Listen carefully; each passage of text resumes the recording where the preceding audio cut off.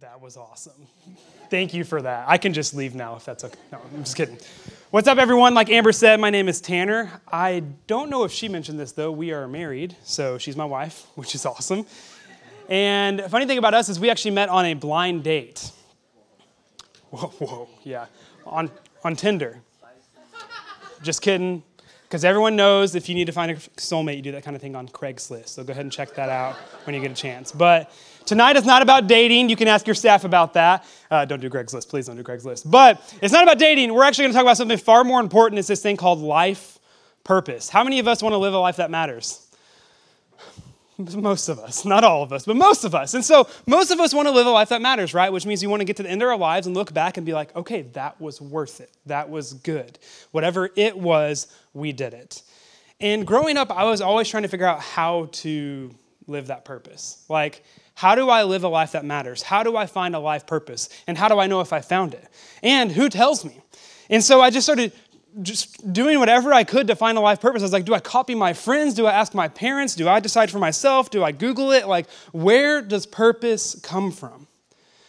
And around ninth grade, I was like, man, as I'm surveying all of my friends, there's really, for ninth grade guys, there's really 3 G's that they pursue. You got gaming, girlfriend, and grades. And I was like, okay, let's start with those. And so I jumped into gaming. I was like, man, World of Warcraft is my life. If you haven't heard about that game before, I don't want to talk about it. But it's a dark time in my life. And because of my addiction to that, the girlfriend thing was out. And so gaming and girlfriend were out. And then I was like, well, what else can I pursue for my purpose? I was like, well, what about grades? I was like, okay, I think I can do that. I just need to make good grades. All right. I need to ace those classes. I need to ace this thing called the SAT. And get to an awesome college, ace that, make $1 million. I was like, okay, this is my trajectory in life. This is my purpose. If I can just do these things, it will be okay. Problem is, I enrolled in the SAT, took the SAT, got my SAT score back, and I was like, well, I need a new purpose. Like, this is not it. I was like, so the 3 G's are out. Okay, so what's next? Let's try sports. And I had a friend come up to me, 10th grade, he goes, Tanner, you should join the swim team. And I was like, why on earth would I join the swim team? Have you seen me? I'm not going to swim, I'm going to sink. I was like, why would I join the swim team? And he said, there's 3 reasons you should join. Number 1, you get to wear a Speedo. Started out strong. Just wait for number 2. Number 2, you get to shave your legs. And number 3, Tanner, you're going to be able to swim like a butterfly.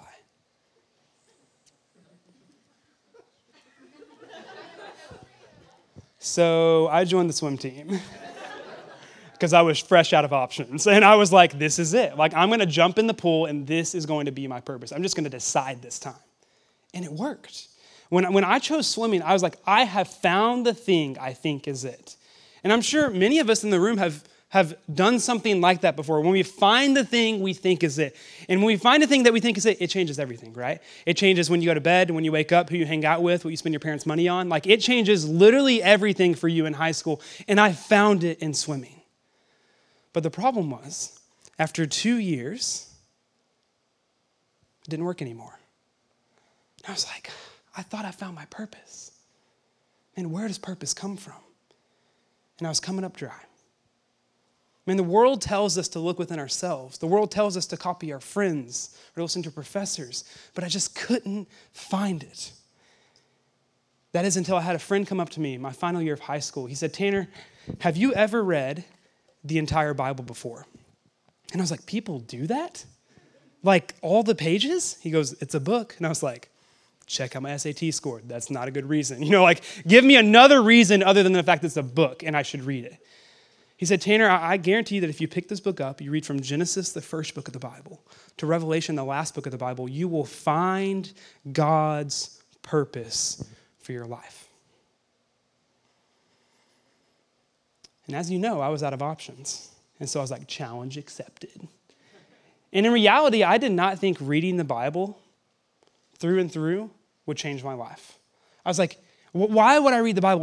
It's old, it's long, it's old, it's difficult to understand, it's old. It's 2021 today, back a little bit longer ago back then. I was like, how does that affect my life today? How does that affect my life? But as I began to pick this book up and I read it from beginning to end, it began to change every single thing about my life. And I believe it can do the same for you.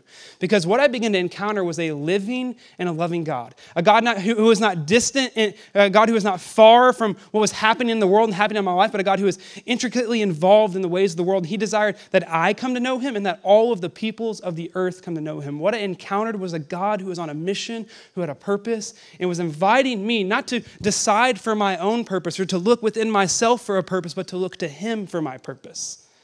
And that purpose is exactly what we're going to spend the next 30 minutes looking at. We're going to look at God's purpose and what it means for us to respond to that purpose. Because if we're Christians in this room, our purpose should not look the same as our classmates, our parents, our professors, our friends who do not follow Jesus. It should be different.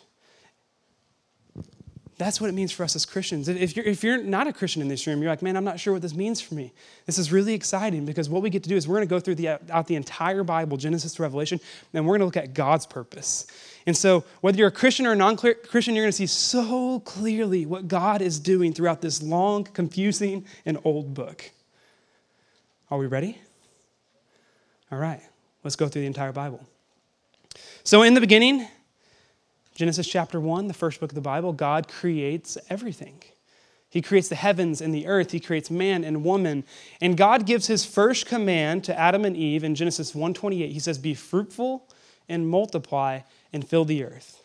So within the first chapter of the Bible, what we know about God is that he created man, loves man, wants to be in a relationship with mankind, and wants the earth to be filled with people who know him and love him. First chapter of the Bible. How amazing is that? That is God's purpose, first chapter. By chapter 3, however, we see that man chose otherwise. They didn't want to choose God's ways. They chose their ways. They rebelled against God. And things just begin to spiral out of control from Genesis 3 to Genesis chapter 6. In chapter 6, what we learn about the Bible, 6 chapters of the Bible, is that the earth is so filled with evil that God's like, reset button, floods the entire earth. He's like, let's try again. A little gruesome, but this is how this is happening. And so what's going on here? God chooses one family, and he restarts with them, Noah and his family. And what does God say to Noah in Genesis chapter 9? He repeats the promise he made to Adam and Eve. Genesis 9:1 says, be fruitful and multiply and fill the earth. So both before the fall of man and after the fall of man, with Adam and with Noah, God makes the same command. He has the same purpose. He wants the entire earth to be filled with people who know him, who love him, who walk with him. It's amazing. However, mankind continues to rebel.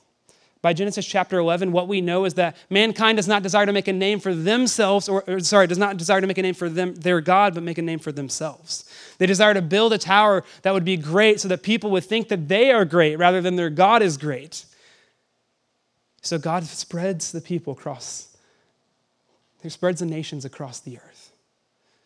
This is a problem. Because what do we have here by Genesis chapter 11? Like, we're a few pages in the Bible, and what we have is the entire earth is filled with people who do not know God, who do not love God, who do not walk with God, who do not want his ways, and yet we have a God who desires to know and love all of the peoples of the earth. That's the problem in Genesis chapter 11. And how in the world is God going to fix that problem? How is he going to push forward his purpose? And what does it mean for his people? We see all of those things come to a head in Genesis chapter 12. We see God have a conversation. The story zooms in on one guy named Abram or Abraham. And this is God's solution for the problem facing the world. Genesis chapter 12. It reads this. Now the Lord said to Abram, go from your country and your kindred and your father's house to the land that I will show you. Abram, I want you to leave all the things you've ever known. And if you do that, Abram, I will make of you a great nation and I will bless you. I will make your name great so that you will be a blessing. And I will bless those who bless you, and him who dishonors you I will curse. And in you, all of the families of the earth shall be blessed. Genesis chapter 12. This is the most foundational passage to understand the entire story of Scripture. Because what we see right here is God reveal his purpose that will be a thread of promise that will go to the final pages of Scripture. What God begins here, he will finish here in the last pages of Scripture. What God begins here impacts our lives today. Here's what God says. He says, Abram, I want you to go. I want you to leave. And through you and your offspring, I want to redeem all the peoples of the earth, all the families of the earth. God makes a promise to Abraham to change his purpose so that he can align with God's purpose. And what's crazy about this promise is this promise of God blessing Abraham to be a blessing to the nations, God blessing his people to be a blessing to all people. What's crazy about this promise is it just becomes like the pattern of Scripture. Passage after passage, God repeats this pattern, and it helps us understand what God is doing in the world. We're tracing this idea of God's promises to reach all peoples. It's not just a few people in one state or one country, it's all the peoples. This is what God begins right here. So what we're going to do is we're literally going to fly throughout the rest of the Old Testament, looking at how God himself repeats this promise over and over and over and over again. Look at what God says to Abraham's son, Isaac, in Genesis 26. He says, Isaac, I will multiply your offspring as the stars of heaven, and in your offspring all the nations of the earth shall be blessed. Sounds pretty familiar, right? What about Jacob? This is Isaac's son next. Jacob, your offspring shall be like the dust of the earth, and in you and your offspring shall all the families of the earth be blessed. So we have Abraham, Isaac, and Jacob. We have like the father, the grandfather, the great-grandfather. We have, what is God doing here? He's repeating his promise. He's repeating his purpose. He's challenging Abraham, Isaac, and Jacob to join him in his purpose. Not that they could have their best lives now, but so that they could join God in his purposes to reach all people. It's clear, and we're 28 chapters in, but God continues to repeat himself. It's easy to think today, like reading Genesis 28 and being like, okay, like Abraham, Isaac, and Jacob, these guys are super dead. Like, what does this mean for my life? Like, come on.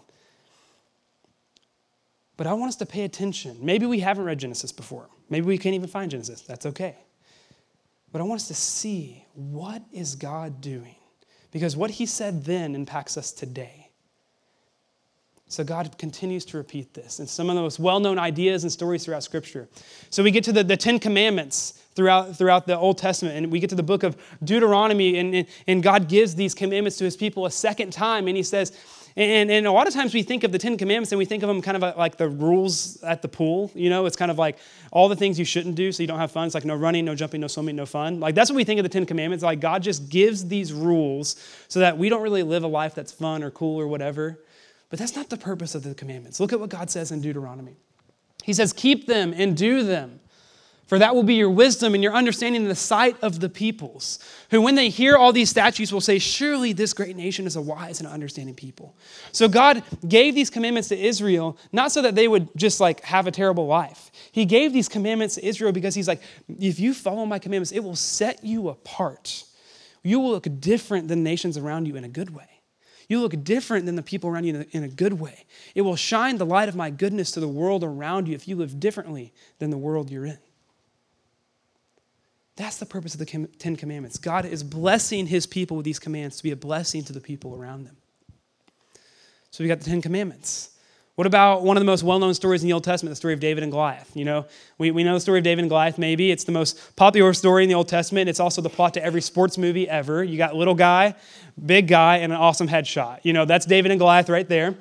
And we hear this story a lot of times and we're like, man, the point of this story is for me to face my giants. Like, I just need to be able to, like, I have a problem in front of me. I need to face it and God will help me overcome it. Though that, I think that's true. I don't necessarily think that that's the purpose of this passage. I think there's a lot going on here. One, it points to Jesus in an amazing way of Jesus being from the line of David and conquering a giant, conquering death and freeing his people for salvation. There's another thing, we talk about that later. But there's also this idea of David engaging in this battle, not for himself and for his purpose, but so that God can be made known. Look at what David screams to Goliath right before he slays him. He says, this day the Lord will deliver you into my hand, that all the earth may know that there is a God in Israel. See, David's purpose in this isn't so people would think he's cool or really good with a slingshot. David's purpose is making God known. So Abraham, Isaac, Jacob, The Ten Commandments. David. Then we have David grows up, he has a son, his name's Solomon. And Solomon is known as the most wise and rich person living. I don't know about you, but I would take just one of those. I don't need both, but he had both. And how did he leverage these things? Look at what 1 Kings tells us. Thus King Solomon excelled all the kings of the earth in riches and in wisdom, and the whole earth sought the presence of Solomon to hear his wisdom which God had put into his mind. Man, as we so often think about our cultural narratives of wealth and of wisdom, it's typically pointed in. Man, what can we do so that people, like what can we do for ourselves? But Solomon didn't use these things for himself. The whole earth sought audience with him. God blessed Solomon to be a blessing to the nations. God blesses his people to be a blessing to the nations.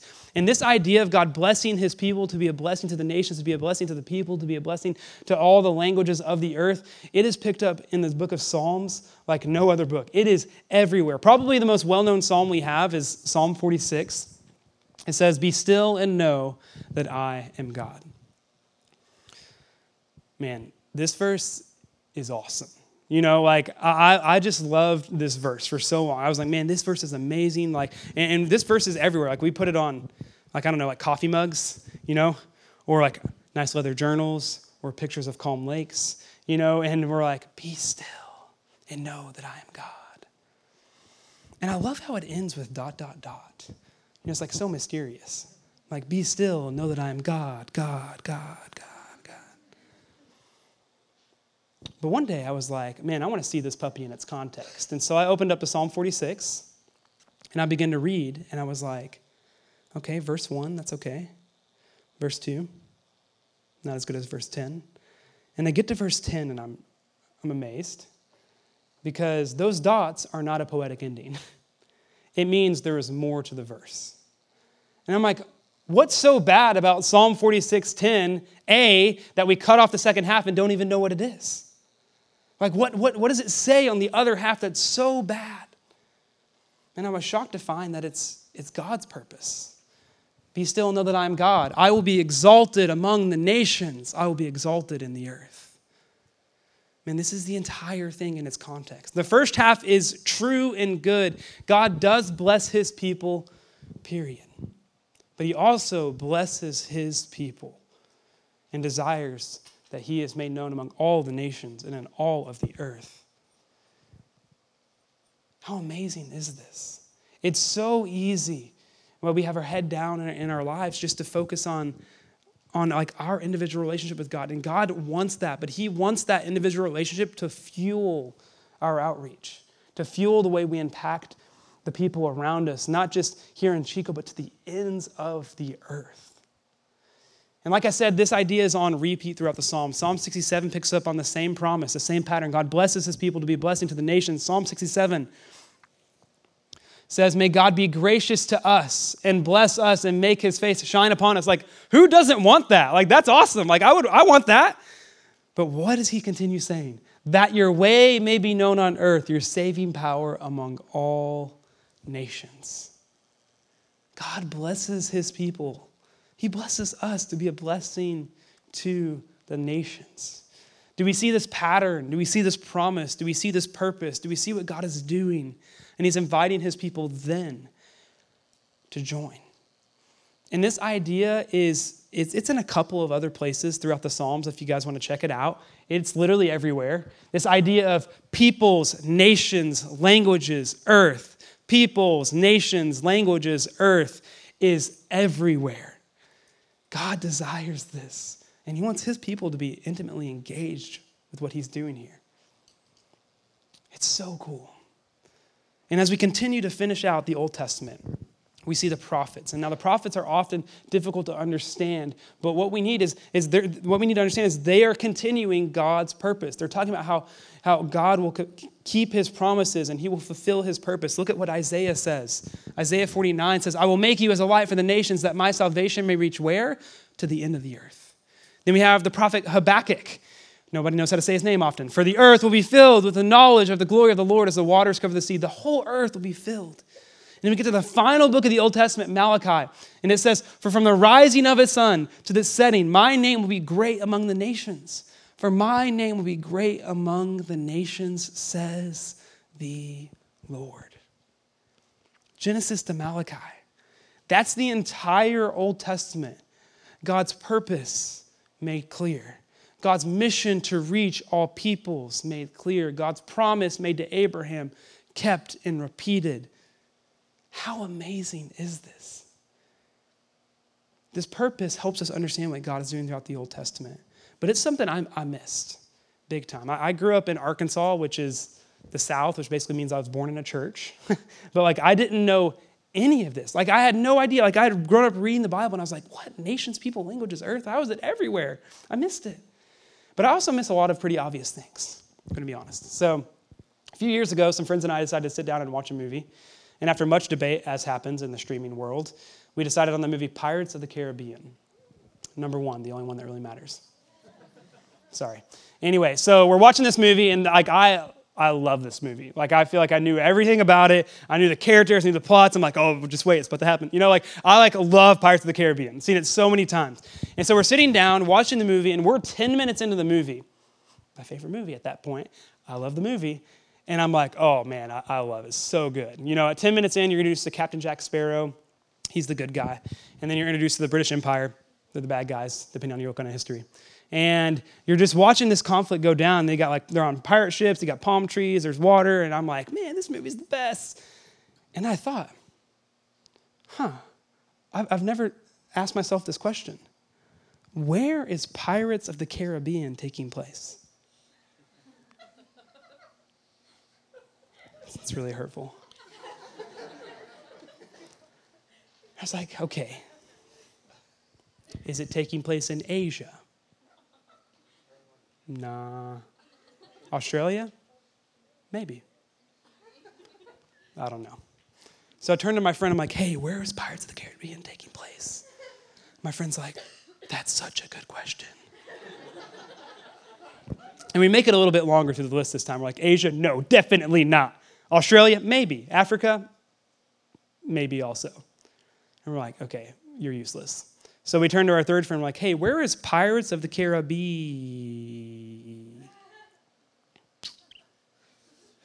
Never mind. So I'm just going to observe. There's about half of us in this room laughing because we know exactly what's happening. The other half is nervous laughter. The silence, I'm not really sure about. Where does the movie take place? Yeah, the Caribbean, yeah. It's in the title of the movie. I missed the most obvious thing about Pirates of the Caribbean other than the fact that it was about pirates. I couldn't have missed anything more foundationally obvious than that. And here's the deal. When you miss obvious things like that, you don't beat yourself up for the rest of your life. I'm so dumb. I can't believe I missed Pirates of the Caribbean. That's not what we do. It's not what we should do. What we should do is we should just live differently in light of the new knowledge we have. And that's what happened to me with God's mission throughout Scripture. I had not seen it. I had completely missed it. I was oblivious to one of the most obvious things about the Bible, the fact that it's not about me. In fact, it's about God, and his name be made known among all of the nations of the earth. And maybe we have missed that to some degree up until this point. And you know what? That's okay. But from this point forward, it should change things. As we see God's purposes and his promise and the pattern he starts with Abraham, let it affect our purpose today. Because as we turn the page to the New Testament and we encounter Jesus, we see that Jesus is the blessing that goes to all the nations of the earth. He is the offspring of Abraham. He is the offspring of David. He is the good news for the world. Probably the most well-known verse in the entire Bible is John 3:16. It says, "For God so loved the world that he gave his only son, that whoever believes in him should not perish but have eternal life." This verse is so well known because at its heart is the good news of the gospel, which is the core message to Christianity. It's the fact that we are separated from God, that God is perfect and holy and just, and we have sinned against him. We've rebelled against him. We are running from him, but in his love, he enters into the story by Jesus. Jesus comes to earth. He lives the perfect life we could never live. And he's put on a cross, and he takes on the punishment for our sin, for our shame, for our brokenness, for our rebellion, for our choosing to think our purpose is all about ourselves. He took it all there on the cross. breathed his last, and went in the grave, only to rise on the third day and show his victory over death and to invite the entire world to turn from their ways and to trust in him, to repent and believe in the good news of the gospel. That's what John 3:16 is all about, that in Jesus we have eternal life. Man, and if there's one message that I want anyone in this room to hear tonight, it's this message. Maybe you've never heard it before. Man, come talk with me or anyone, whoever you came with about this message. Maybe you've heard it a million times, but it's never impacted your heart. Talk with whoever you came with or someone around you. This is core. Jesus died for your sins, that you may be in a relationship with God. In the beginning, God created man and woman, the entire earth to be filled with worshipers of him. This is how we join God's family. For those of us in the room who do follow Jesus and say, Jesus, thank you for your work done on the cross. Thank you for the salvation. Thank you for giving me the Spirit. Thank you that I may walk as a Christian. This verse also has impact for us. One, we rehearse the gospel daily, but then also we need to make a key observation about this verse. It's the fact that it says, for God so loved the world. I was always taught growing up in the church to put my name in the verse to make sure I understood the gospel was about me. And that is true. But there's a time when we need to remember to take our name out of the verse and put the world back in. Because the good news of the gospel is not just for me and my friends and my family and my state and my country. It is for the entire world. And that's good news. Good news worthy of spreading to the ends of the earth. That's why when Jesus dies and rises from the dead, he spends 40 more days on earth. And in those 40 days, he instructs his disciples so clearly on what they should be doing as his followers once he's gone. What Jesus does is he teaches clearly what it means for us. Everything up until this point is describing God's heart and what he has done and what he has done through his people Israel. But what we're about to see is what it means for us today as Christians, what it means for your purpose, for your major, whether you're married or you're single, you're a freshman or you're a senior, or you're not really even sure at this point, you're not in school. Like whoever you are, what we're about to see is where the rubber meets the road. Matthew chapter 28 is called the Great Commission. And it says, Jesus came to them and said, all authority in heaven and on earth has been given to me. Go therefore and make disciples of all nations, baptizing them in the name of the Father and of the Son and the Holy Spirit, teaching them to observe all that I've commanded you. And behold, I'm with you always to the end of the age. Man, we could camp out here forever, but we're not going to. This is amazing. Do we see what God's doing here? This is not where Jesus invented missions. Jesus is simply repeating God's heart that started in Genesis chapter 1. Matthew 28 is not our only missions verse. We can, in fact, have a missions mandate from Scripture to go to the ends of the earth without ever reading this. That's how clear God's heart is from Genesis to Revelation. But look at how clear it is here. And what's amazing about the mission mandate here in Matthew chapter 28 is it's not the only one in the New Testament. Because Jesus repeats himself 4 more times, commissioning his disciples across the Gospels on what it means for them to engage in his mission. So Matthew, summarized, says, go therefore and make disciples of all nations. What does Mark say? He says, go into all the world and proclaim the gospel to the whole creation. And then Luke says it a different way. He says repentance and forgiveness of sins should be proclaimed in his name to all nations. John says this, as the Father has sent me, even so I am sending you. And then Acts says it this way, but you will receive power when the Holy Spirit has come upon you, and you will be my witnesses in Jerusalem and all Judea and Samaria and to the end of the earth. 4 more times, or a total of 5 times, Jesus repeats his mission to his people. He says, man, if you're my disciple, this is your purpose. This is your starting point. Man, don't start with your passions. Man, don't start with your major. Don't start with your degree. Don't start with your skills. Man, start with this. And then move on from there. This is our starting point. This is our ground zero as Christians. The good news of the gospel and taking it to the ends of the earth. And Jesus repeated this, and thankfully his disciples understood it. I know that to be true because, one, we're sitting here 2,000 years later, so they did something, which is nice. And they also wrote about it too.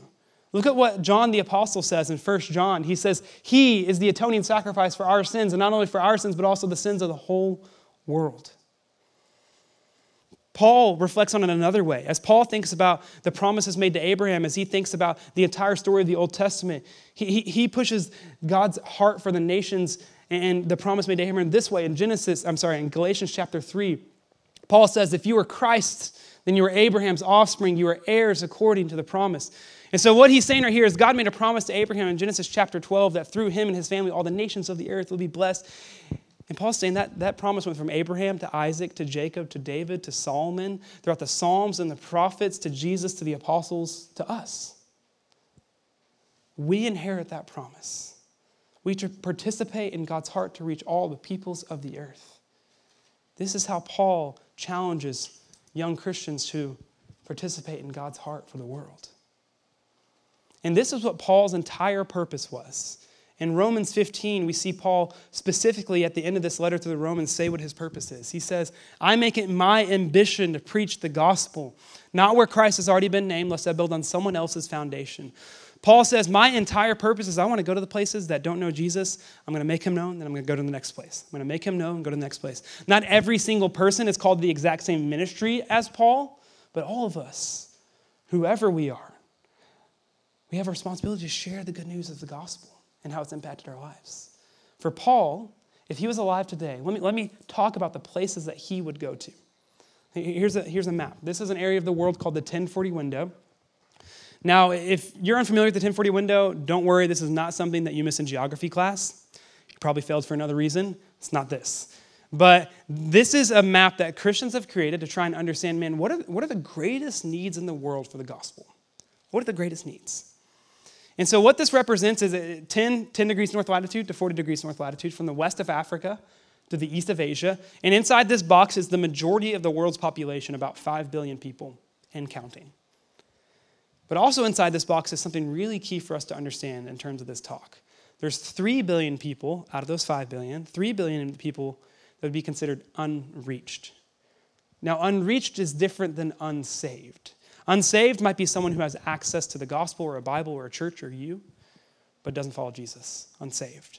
Unreached is someone who does not have access to those things. They don't have access to the gospel. They don't have access to the Bible in their language. They don't have access to churches. They don't have access to resources. They have never heard the gospel, and they will live their entire lives and die without hearing that news. That is unreached. And there's 3 billion people in this box that fit that description to a T.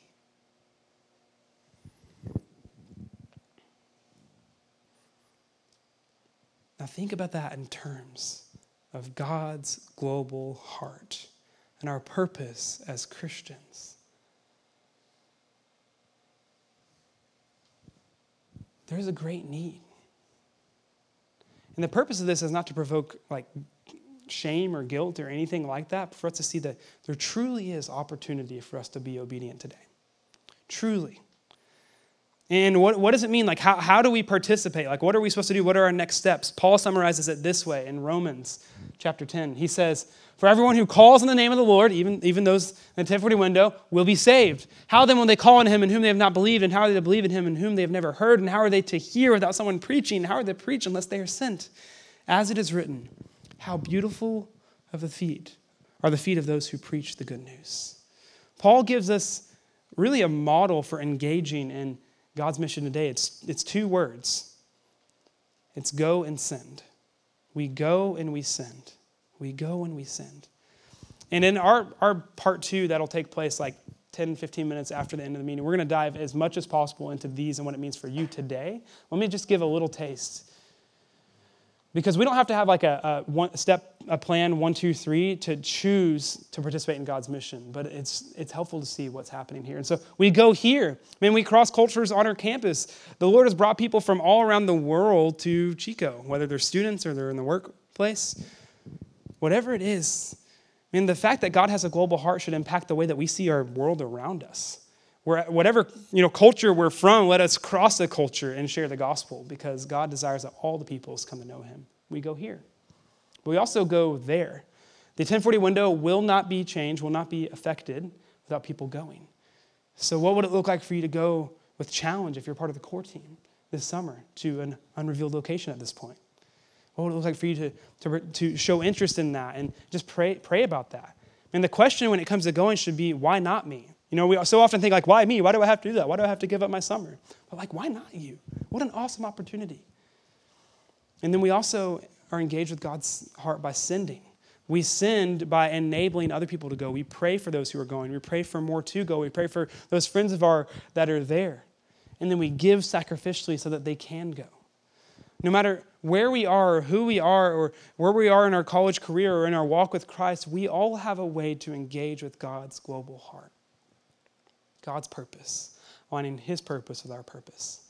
And the amazing thing about this purpose is God does not leave us without hope.